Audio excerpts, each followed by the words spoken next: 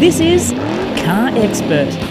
When you look at Tiguan sales, it's been affected by supply issues, perhaps more so than almost any other vehicle in its segment. They've been able to inject 911 into a big freaking SUV, and I think that is an absolute engineering triumph. It's potentially the best petrol-powered Jolion that's currently on sale. I know that's oddly specific, but there's reasons for that. Hello, William Stopford. Hey, Mandy. And hello to you, James Wong. Hello, hello. Guys, I've been really impressed seeing this Ute Mega Test. There's so much content on the site. What are we up to now? We're almost done with the big rollout. It's been a bit of a drip feed for some months now because the testing was all done in November. But we've got a series of content pieces already live on the site and a few videos on YouTube. So we've covered towing, a massive drag race, but off-roading already. And we'll be doing the final piece de resistance where we reveal the overall winner of our 12 Ute Mega Test later this week. So make sure that you tune in for our final announcement later this week, but also get across all of the content because the team has put in so much work into all parts of it, whether it's video, written, logistics. I can vouch for the logistics part because that was a lot of my job. And obviously just being present and helping out with doing the actual testing. So credit to everybody that was involved. Paul and the video team have done an excellent job on the video. There's probably like 3 hours of video content on our YouTube channel now with from about 3 or 4 terabytes of raw vision. So there's so many things in there. We'll probably have to try and get a number, like a set of statistics as to actually what went into it, because it's been the biggest project that our team has done since Car Expert launched, and I think it's turned out so well, and we're just really, really proud of everybody that was part of it, and also everything that we've been able to produce out of it. So yeah. Nice. I love it how you did a drag race for probably no apparent reason, just because. Is that live yet, or are you able to say who won? Yeah, so the drag race was the Ranger Raptor, obviously, because that was the only real performance variant there. But then we sort of had a surprise entrant by bringing the new Ram 1500 TRX, that big supercharged V8 one. I won't reveal the winner of that race because there's a lot of noise and there's a lot of like yelling from the in-car vision. So I would definitely recommend. No, not for me. I wasn't in this one, but I definitely recommend checking out that video because it was actually quite interesting to see. We had a mix of petrol and diesel vehicles on test, and then obviously that final one was a fun sort of bonus extra. But to see how everything performed was really interesting. And then on top of that, Paul has all the like 0 to 100 times and stuff in there as well. So a really interesting test. And even though it seems a bit silly, a lot of people harp on about performance figures, and you need to know how these are going to perform relative to their competitors, which is what the purpose of this was. So yeah, definitely worth checking out. To talk about this week's car news, we welcome Jack Quick. Hello, Jack. Hi, Mandy. How are you? Very good, thank you. I reckon most fans of Utes will be very pleased to hear that the Ford F-150 pricing is out, and it's actually not as exy as we thought. Yes, Mandy, that's right. So yeah, orders of the new Ford F-150 are now open in Australia. Pricing starts at $106,950 before on-road costs and extends to $140,945 before on-road costs, which is still a lot, but given the segment, it's pretty competitive. Ford is expecting to start sales in the third quarter of this year, and the first batch set to be remanufactured locally to right-hand drive is already on the boat, so it's not too far away at all. These models will be remanufactured from left to right-hand drive by RMA Automotive in Mickleham, Victoria. At this stage, there are going to be 2 trim levels of the F-150, an entry-level XLT, and then a top-of-the-range Lariat, and both of them are going to be available in a short or long wheelbase configuration. The entire range is powered by a 3.5-litre twin-turbo V6 engine producing 298 kilowatts of power and 678 newton meters of torque. Entry-level XLT variants will have a part-time four-wheel drive system, whereas flagship Lariat variants will have a full-time four-wheel drive system, just comparing the two. The entire range does have a segment-matching 4,500 kilograms brake towing capacity. And last thing to mention as well is the entire range is covered by Ford's 5-year unlimited kilometre warranty. So that's good to see. But I'd love to know, guys, are you happy with the new how Ford has positioned the F-150 in this segment? This is obviously a really exciting announcement. We've been covering this for quite some time across the team, and the F-150 seems like a really logical choice to bring to Australia, given the popularity of the Chevrolet Silverado and the Ram 1500 here in Australia. And the pricing is actually a bit more reasonable than we thought it was going to be. I remember when the press release came in, we all were discussing it as a group, and we were quite interested that it's quite competitive with what's available on the market right now.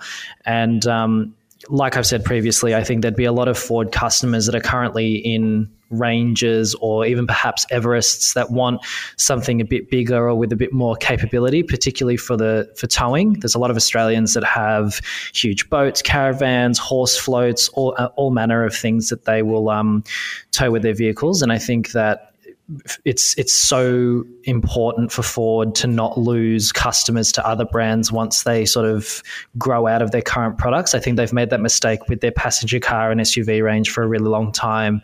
And I think now that they can, you can graduate from a Ranger into something else once you need something more. Because, the Raptor, the new Raptor anyway, is obviously a big step up on the old one. But there's still not necessarily a really heavy duty alternative if you need something a bit more than perhaps even the latest V6 diesels. So, I think that we're going to start seeing a lot of these on the road once they start arriving at the end of the year. And I think the spec mix, at least at launch, is a fairly decent spread of features and variants and whatever. I just think that there'll be demand for them to bring something like an F-150 Platinum or even like their version of the Raptor, which is even more crazy than our Ranger Raptor. So excited to see where this goes. It's interesting they're starting with the XLT and the Lariat. I mean, the Lariat has a lot of posh features as well, like ventilated front seats and whatnot, but it's still effectively, it's really a mid-range F-150 if you look over at the US lineup. I think Ford has got a significant opportunity here because if you look at the number of dealerships they have and the geographic spread of them compared to, say, Ram or GMSV's dealerships, I think that might give them a little bit of an advantage here. You also have to consider the fact that the Ranger is the number 2 ute in Australia, and I think there are a lot of people who have Rangers that would be more than willing, as James said, to step up to an F-150. I think what's going to make this segment even more interesting is when Toyota finally, officially confirms the Tundra, because then we'll start to see, once this segment is absolutely jam-packed with rivals, we'll start to see if there's really going to be significant growth for the segment overall, or if the brands will just start cannibalizing from each other. But judging by the number of full-size American pickup trucks you see on the road and the number of F-Series trucks that have been imported over the years by the likes of Performax and that and converted locally, I think there's significant untapped demand for an F-Series here, and I think we'll probably see a lot of them on the roads. I mean, how much is a new Ranger Raptor? That would be almost knocking on the door of an F-150 price, wouldn't it?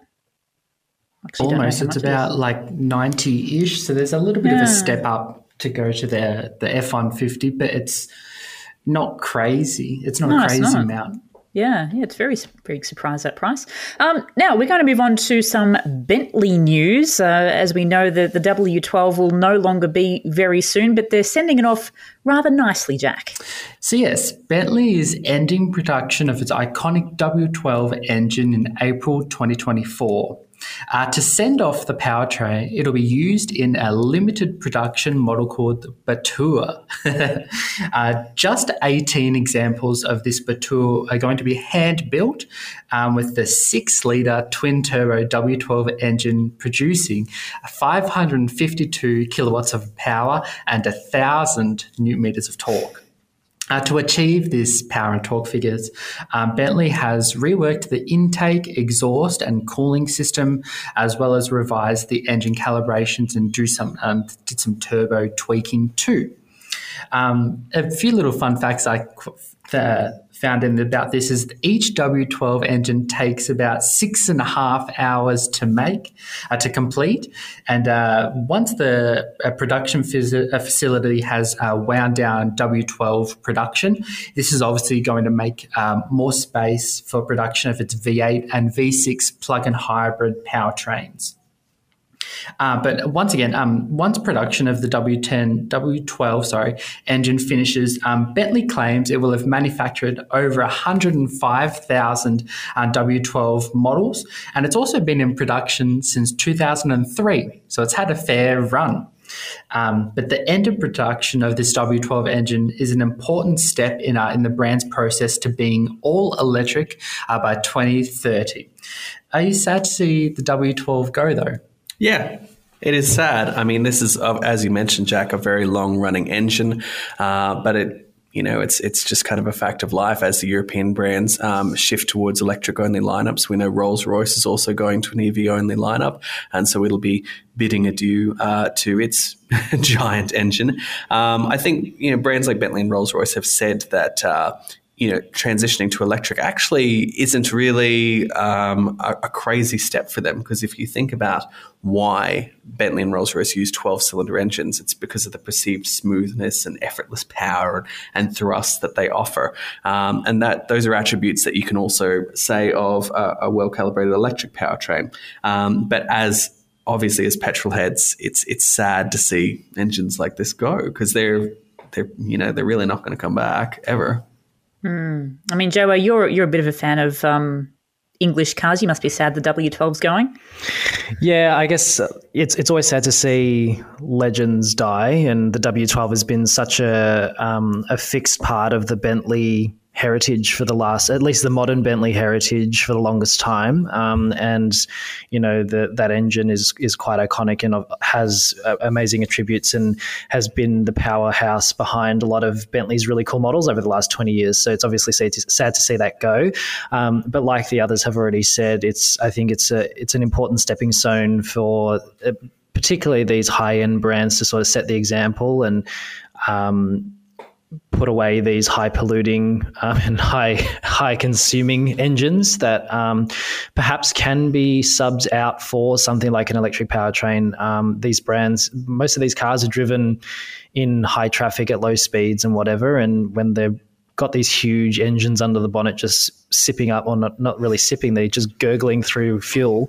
It makes sense that they make way for something new and high tech. And the current V8 and plug-in hybrid powertrains are sort of the steps before electrification as well. That plug-in hybrid, especially, I remember speaking to a Bentley representative when I did the Bentayga launch a couple of years ago, and one of a high up Bentley executive had basically said, I switched out my W12 or V8 Bentayga or Flying Spur for a plug-in hybrid Bentayga, and I can basically drive, I think he said 35 miles or something like that on electric mode, and I never use the petrol. I don't fill it up for 2-3 weeks at a time because most of the driving's done in town. So, I think a lot of customers are already making that move, and you'll find in these Uber Lux segments that people are more willing to try new things. Yeah, they're either super old school or they want to try something new.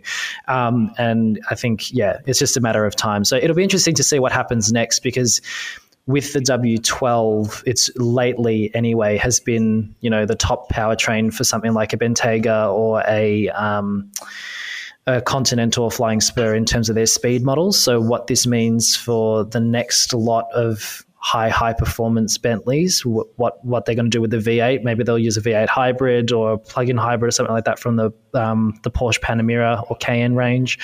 Or, maybe they'll engineer something completely different. So it'll be really interesting to see what they do next. Buyers like your dentist, Jack.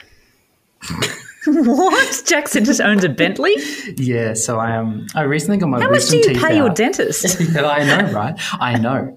So my dentist has an old 2006 Continental GT that looks like it's had a hard life, but Yeah, so he owns a Bentley. And what was he looking at replacing it with? It was asking me about Ioniq 5 and EV6s, so Really? looks to be going all electric. So James is right. These buyers either want to stay traditional or they're willing to embrace the nearest thing. Although I can't think of another person I've heard of who's gone from a Bentley to a Hyundai before. So... How very interesting. Now we're going to move on some Peugeot news. We've got a second EV coming to Australia, Jack. This is interesting. Yes, and that second EV is called the E2008, which is their small SUV. So the Peugeot E2008 is set to arrive locally in the third quarter of this year, so it's not too far away at all. It'll compete against the likes of the Kia Niro EV as well as the Volvo XC40 Recharge. Locally, it'll be available in a single highly spec'd variant. It'll follow after the e-Partner electric van, which is due in the next couple of months. This E2008 is powered by a front-mounted electric motor producing 100 kilowatts of power and 260 newton meters of torque, and it's also hooked up to a 50 kilowatt-hour battery pack. Range hasn't been confirmed yet, but in New Zealand, it has a 372 kilometre of electric range, according to WLTP testing. Details are scarce at this stage, so we don't know what it's going to have, but we do know one particular thing, and that is it will have 18-inch alloy wheels, which is kind of unique because in the UK, it's not offered with those kind of wheels. Pricing will be detailed closer to launch at this stage, so we don't know how much it's going to cost. But in the UK, the E2008 has a 25% price premium, indicating a starting price of around $65,000 to $70,000, which is a lot. But I'd love to know, guys, will the E2008 be a welcome addition to the Peugeot range in Australia? I think that it's a really good move from Peugeot to start bringing in their electric products. I know that it's likely going to be priced quite premiumly, if that's even a word, and the specs of the current model perhaps aren't class leading, but we have to remember that this car's been around actually for quite a while overseas. The E208 and the E2008 were launched in Europe, 3 to 4 years ago and have basically had the same powertrain and battery specs for a while. So I think in terms of whether it will do well, it will largely depend on how it's priced. If they can get it under that $70,000 barrier and, put it up against a Kia Niro EV GT line is over 70 grand these days, as is an entry-level Volvo XC40 Recharge. So if they can come in under that, given the range deficit, I reckon they could do okay, and there'd probably be a lot of Peugeot buyers, given they're quite drawn to the design and like the new age look of their vehicles. The electric powertrain, I think, really fits that sort of vibe really well. I would also hope that if they bring out an updated one soon, which it shouldn't be far off, and given the E208 overseas has just launched with an updated battery and motor from the E308, I know there's a lot of E's and numbers going on here, I would hope that they would bring that here quickly so that, we're not getting effectively an old car for much longer. But, the 2008 globally is one of the best-selling SUVs in Europe. Up until last year, it was the top-selling SUV in Europe. And, it's never quite had the same traction here. So I'm quite excited to see how they price and spec it. It should align with the GT variant offered overseas, which is largely aligned with the top spec models here. And I think given the state of the market at the moment where everyone's clambering to try and get into anything electric, I imagine that they'll sell this could be the best selling Peugeot that they've had in a while, because it actually caters to something that people are looking for. So power to them. Well, we're going to stick to some more European cars here now, Jack. Orders for the most current Volkswagen Tiguans may not reopen.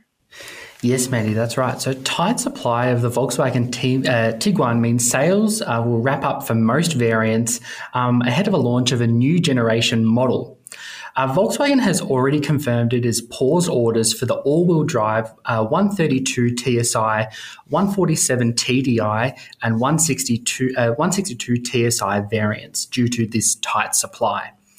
Despite this, there's a stronger supply of the longer Tiguan Allspace, so you can still get a Tiguan, but you'll be wanting to get a larger one. But there is more than that too, because examples of the monochrome edition Tiguan have already been built, and front-wheel drive 110 TSI and all-wheel drive R models will continue to be coming this year. So you can still get a Tiguan, but you just can't get a 5-seat all-wheel drive version for the next little bit, which means it could be coming with the new next-gen model. Volkswagen has confirmed there's going to be 1,000 Tiguan Rs coming this year, plus a few hundred grid editions. So still a continued supply of that. But as I mentioned, with this new model, we've already seen a number of spied prototypes with a different design and all that kind of fun stuff.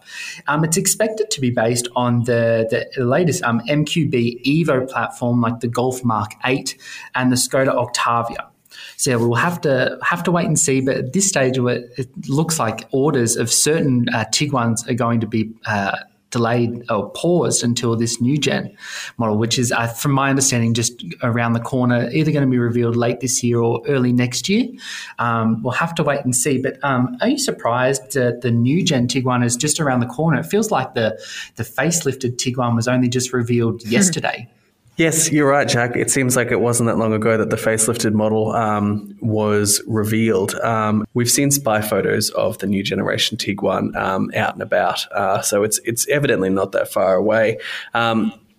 It's when you look at Tiguan sales, it's been affected by supply issues, perhaps more so than almost any other vehicle in its segment.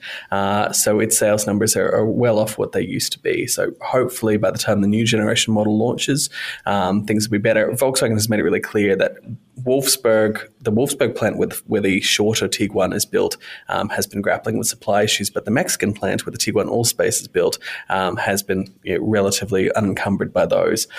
So yeah, you're right. If you want to get a Tiguan, you're probably going to best be looking for an Allspace at the moment. What are your thoughts, Joe?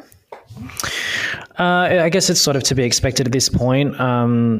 Like we know, or we've seen the prototypes, that there's new generation versions of all of these mid-size Volkswagen Group SUVs due this year. So Tiguan 5-seat, Skoda Kodiaq, and Karoq are meant to all be, overhauled and put on this new platform. And we'll likely see that across a couple of other model lines in the group as well. Like Will said, the 5-seat Tiguan has been really, really hammered by supply issues for quite some time. And it's no surprise given it's globally one of their best-selling models. And in Europe, it's very, very popular. So while it's a shame for Australian customers, and I think I covered the launch of the facelift back in 2019, or not 2019, that's too long ago, maybe 2020.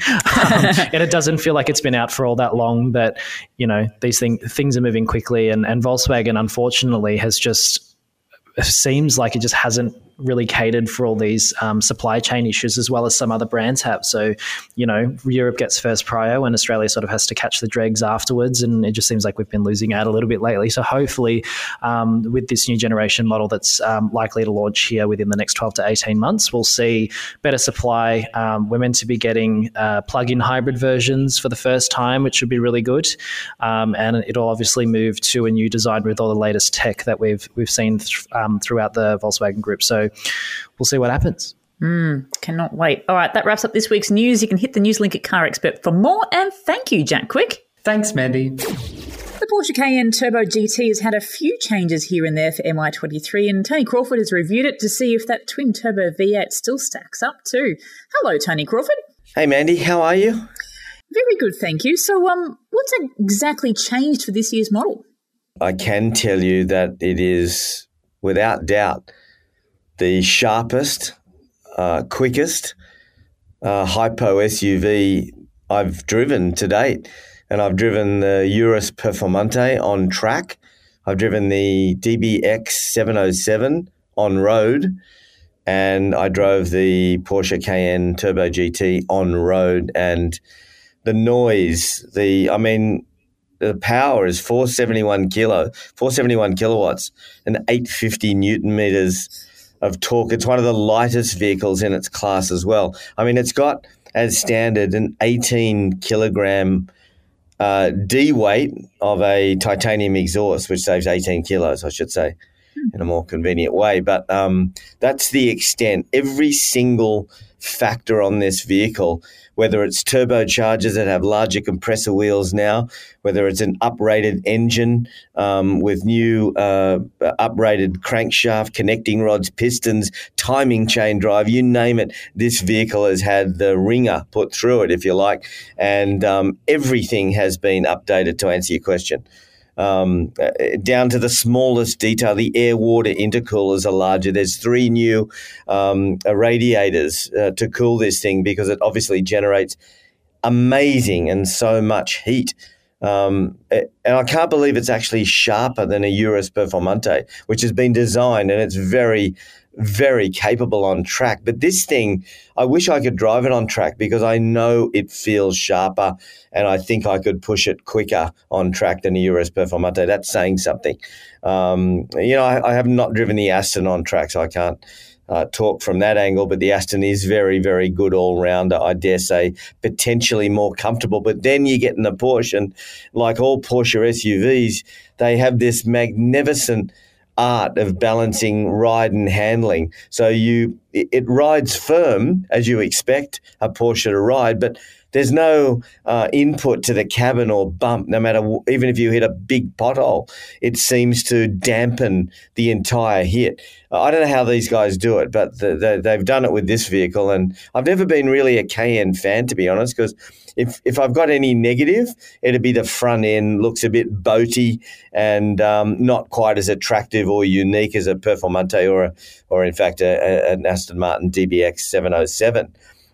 That's probably my only criticism, but comfort, tech, ride comfort, performance, handling, it all surpasses its competition in my view.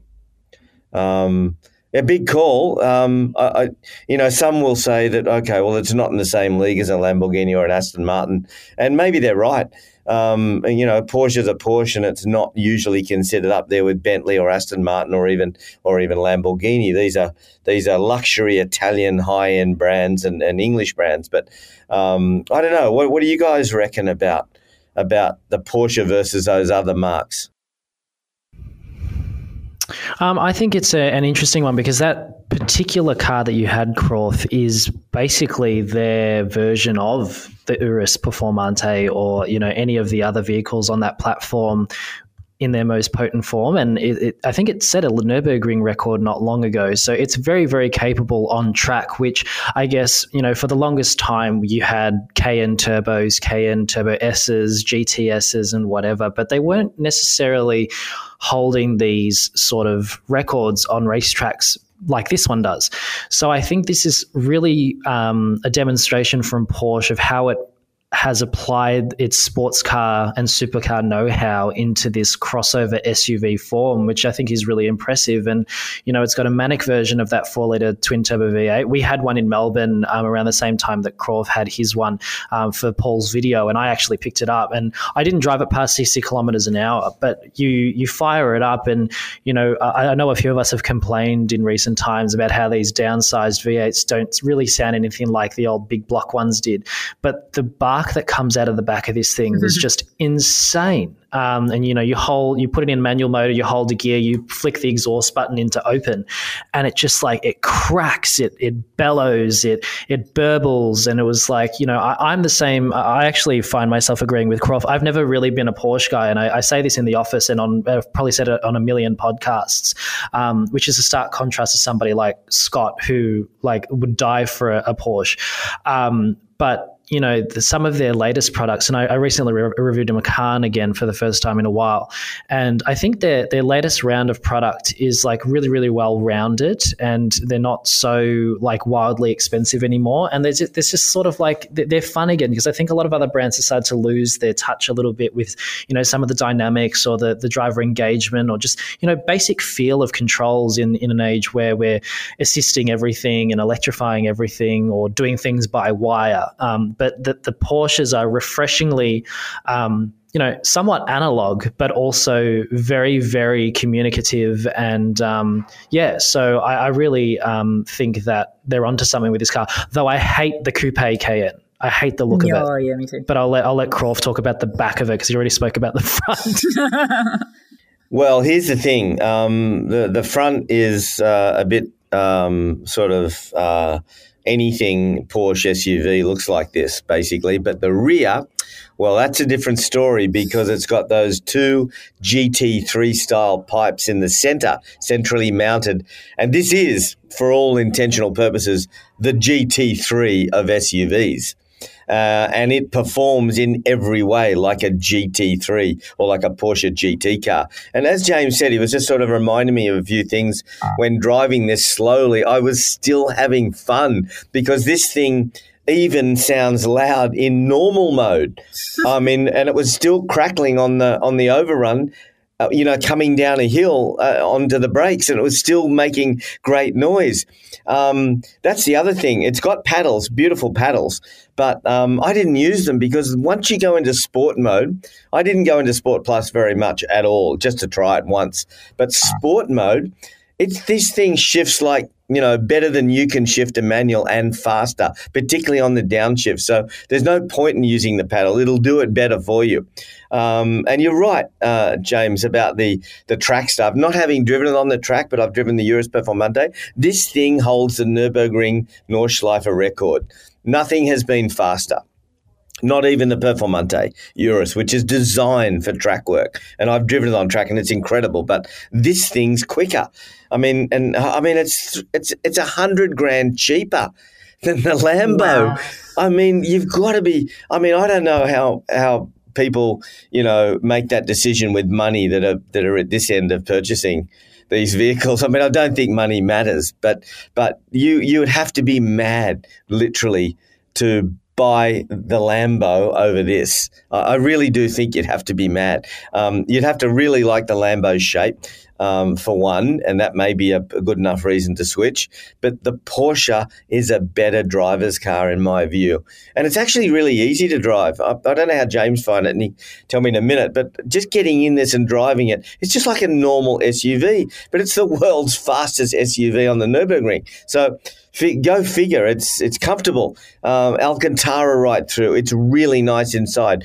Probably not as luxurious as an Aston Martin DBX 707, but then the Aston Martin has a pretty ordinary tech setup and tech screens and all that, whereas this is first rate. The wireless CarPlay worked brilliantly. Before I even got in the car, it recognized me and came up CarPlay. So all that stuff is all sorted for $100,000 cheaper. I think it's about $70,000 cheaper than the DBX 707. So yeah, I'm sold hook, line and sinker on this, and I didn't want to give it back, and I almost want to ring her, talking about it now, ring the Porsche PR lady and please, if it becomes available, can I have it again? So Tony, what do you think about the chassis?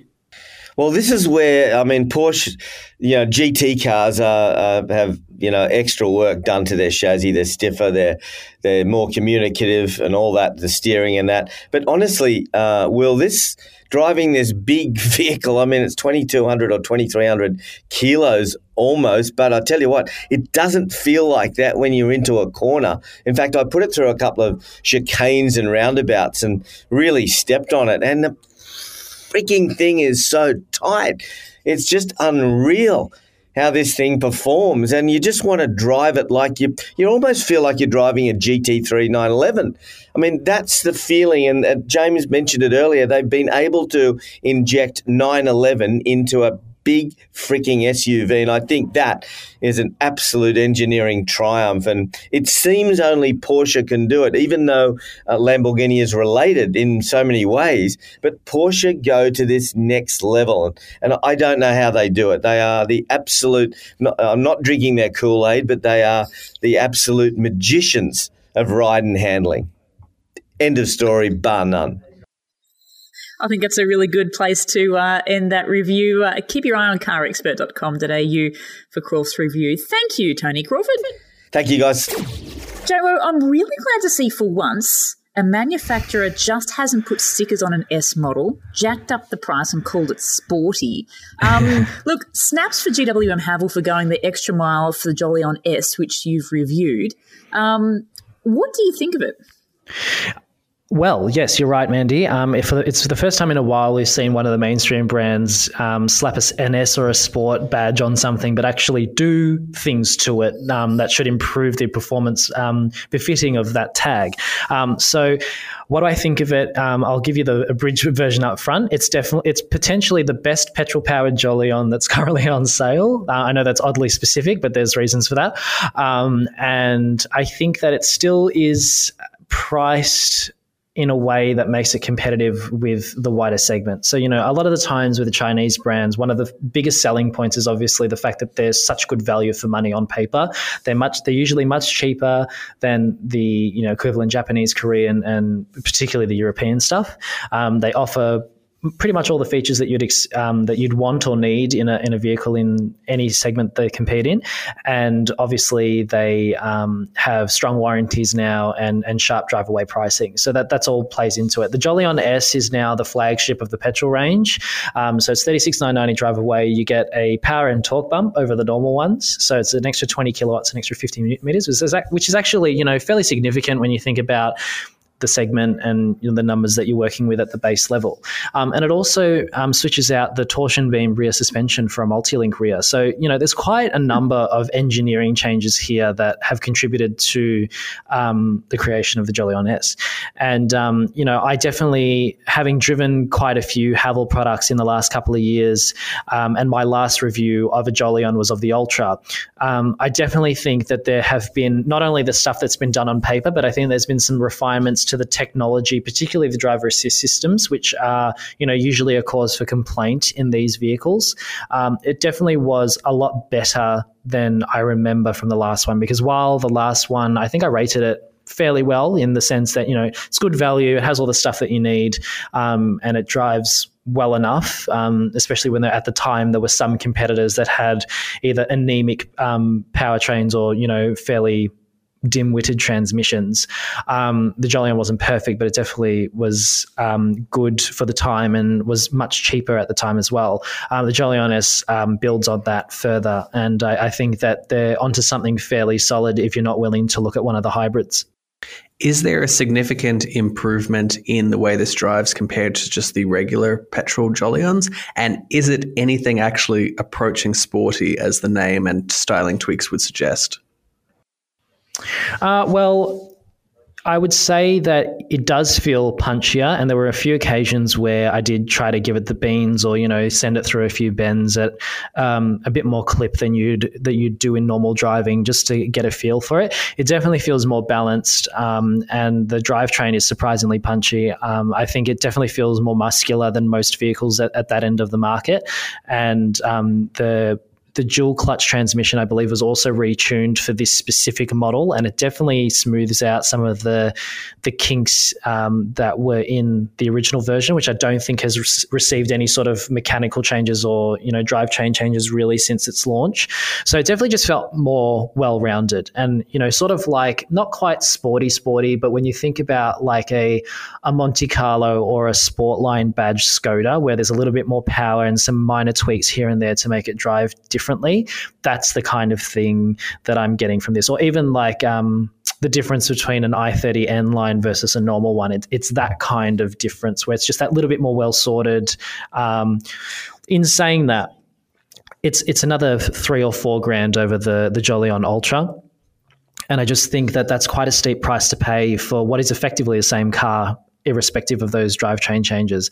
And, at that end of the market, at least from a price point perspective, you're starting to put it right in line with some very capable competition. I personally would not buy one for myself compared to some of the other vehicles in the segment. I think, for example, a mid-spec Mazda CX-30 is a much better car.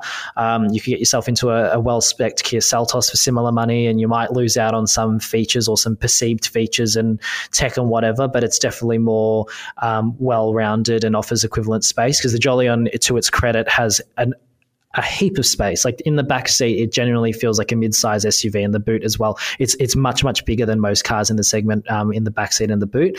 So that's probably typical of the Chinese market, where a lot of people like to be driven or they need a big back seat. There's definitely that feeling there in the Jolyon.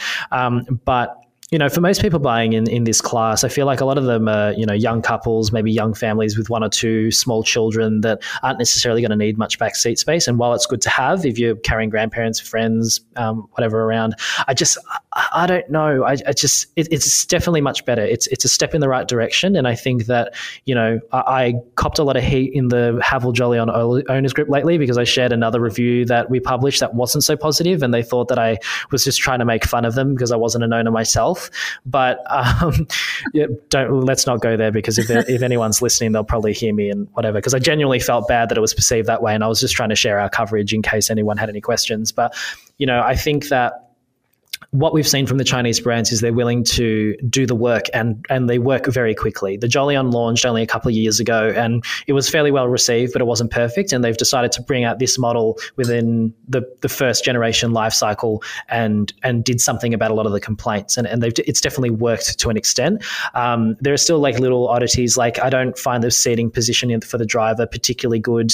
There's no reach adjustment for the steering wheel, for example, and the seat base is very short and doesn't offer like an angle adjustment, even though it's fully electric. And it's just, there's little things like that where for someone like me, I know some people might find it fine if you're a bit shorter, for example, but if you're quite leggy and you have, longer legs than torso, I look like a flamingo at the best of times. So like that proportion doesn't always work well with the way the cockpit's designed. And the touch screen, if you're using smartphone mirroring, it's probably fine, but the touchscreen houses most of the in-car functions and doesn't have the easiest workaround to get to some shortcuts. So I think it's the H6, you can actually swipe down from the top like a smartphone and you get like a notification center and you can get quick access to a few things. I don't recall this having the same functionality, particularly from the smartphone mirroring menu. And so you have to dive into menus to like change the temperature or, turn on certain things, but now it's got a physical button bar under the screen for like air recirculation and demister functions, whereas before it was like a touch capacitive panel, and I think it's still the case in the other models. So there's a few things there. So they must be testing out developments that they're bringing out for the wider range with this particular car and then sort of moving on. But I think for me personally, since I actually had the car, GWM Haval Australia confirmed that they're bringing in a cheaper hybrid version based on the Lux specification, which is identically priced to this Jolyon S.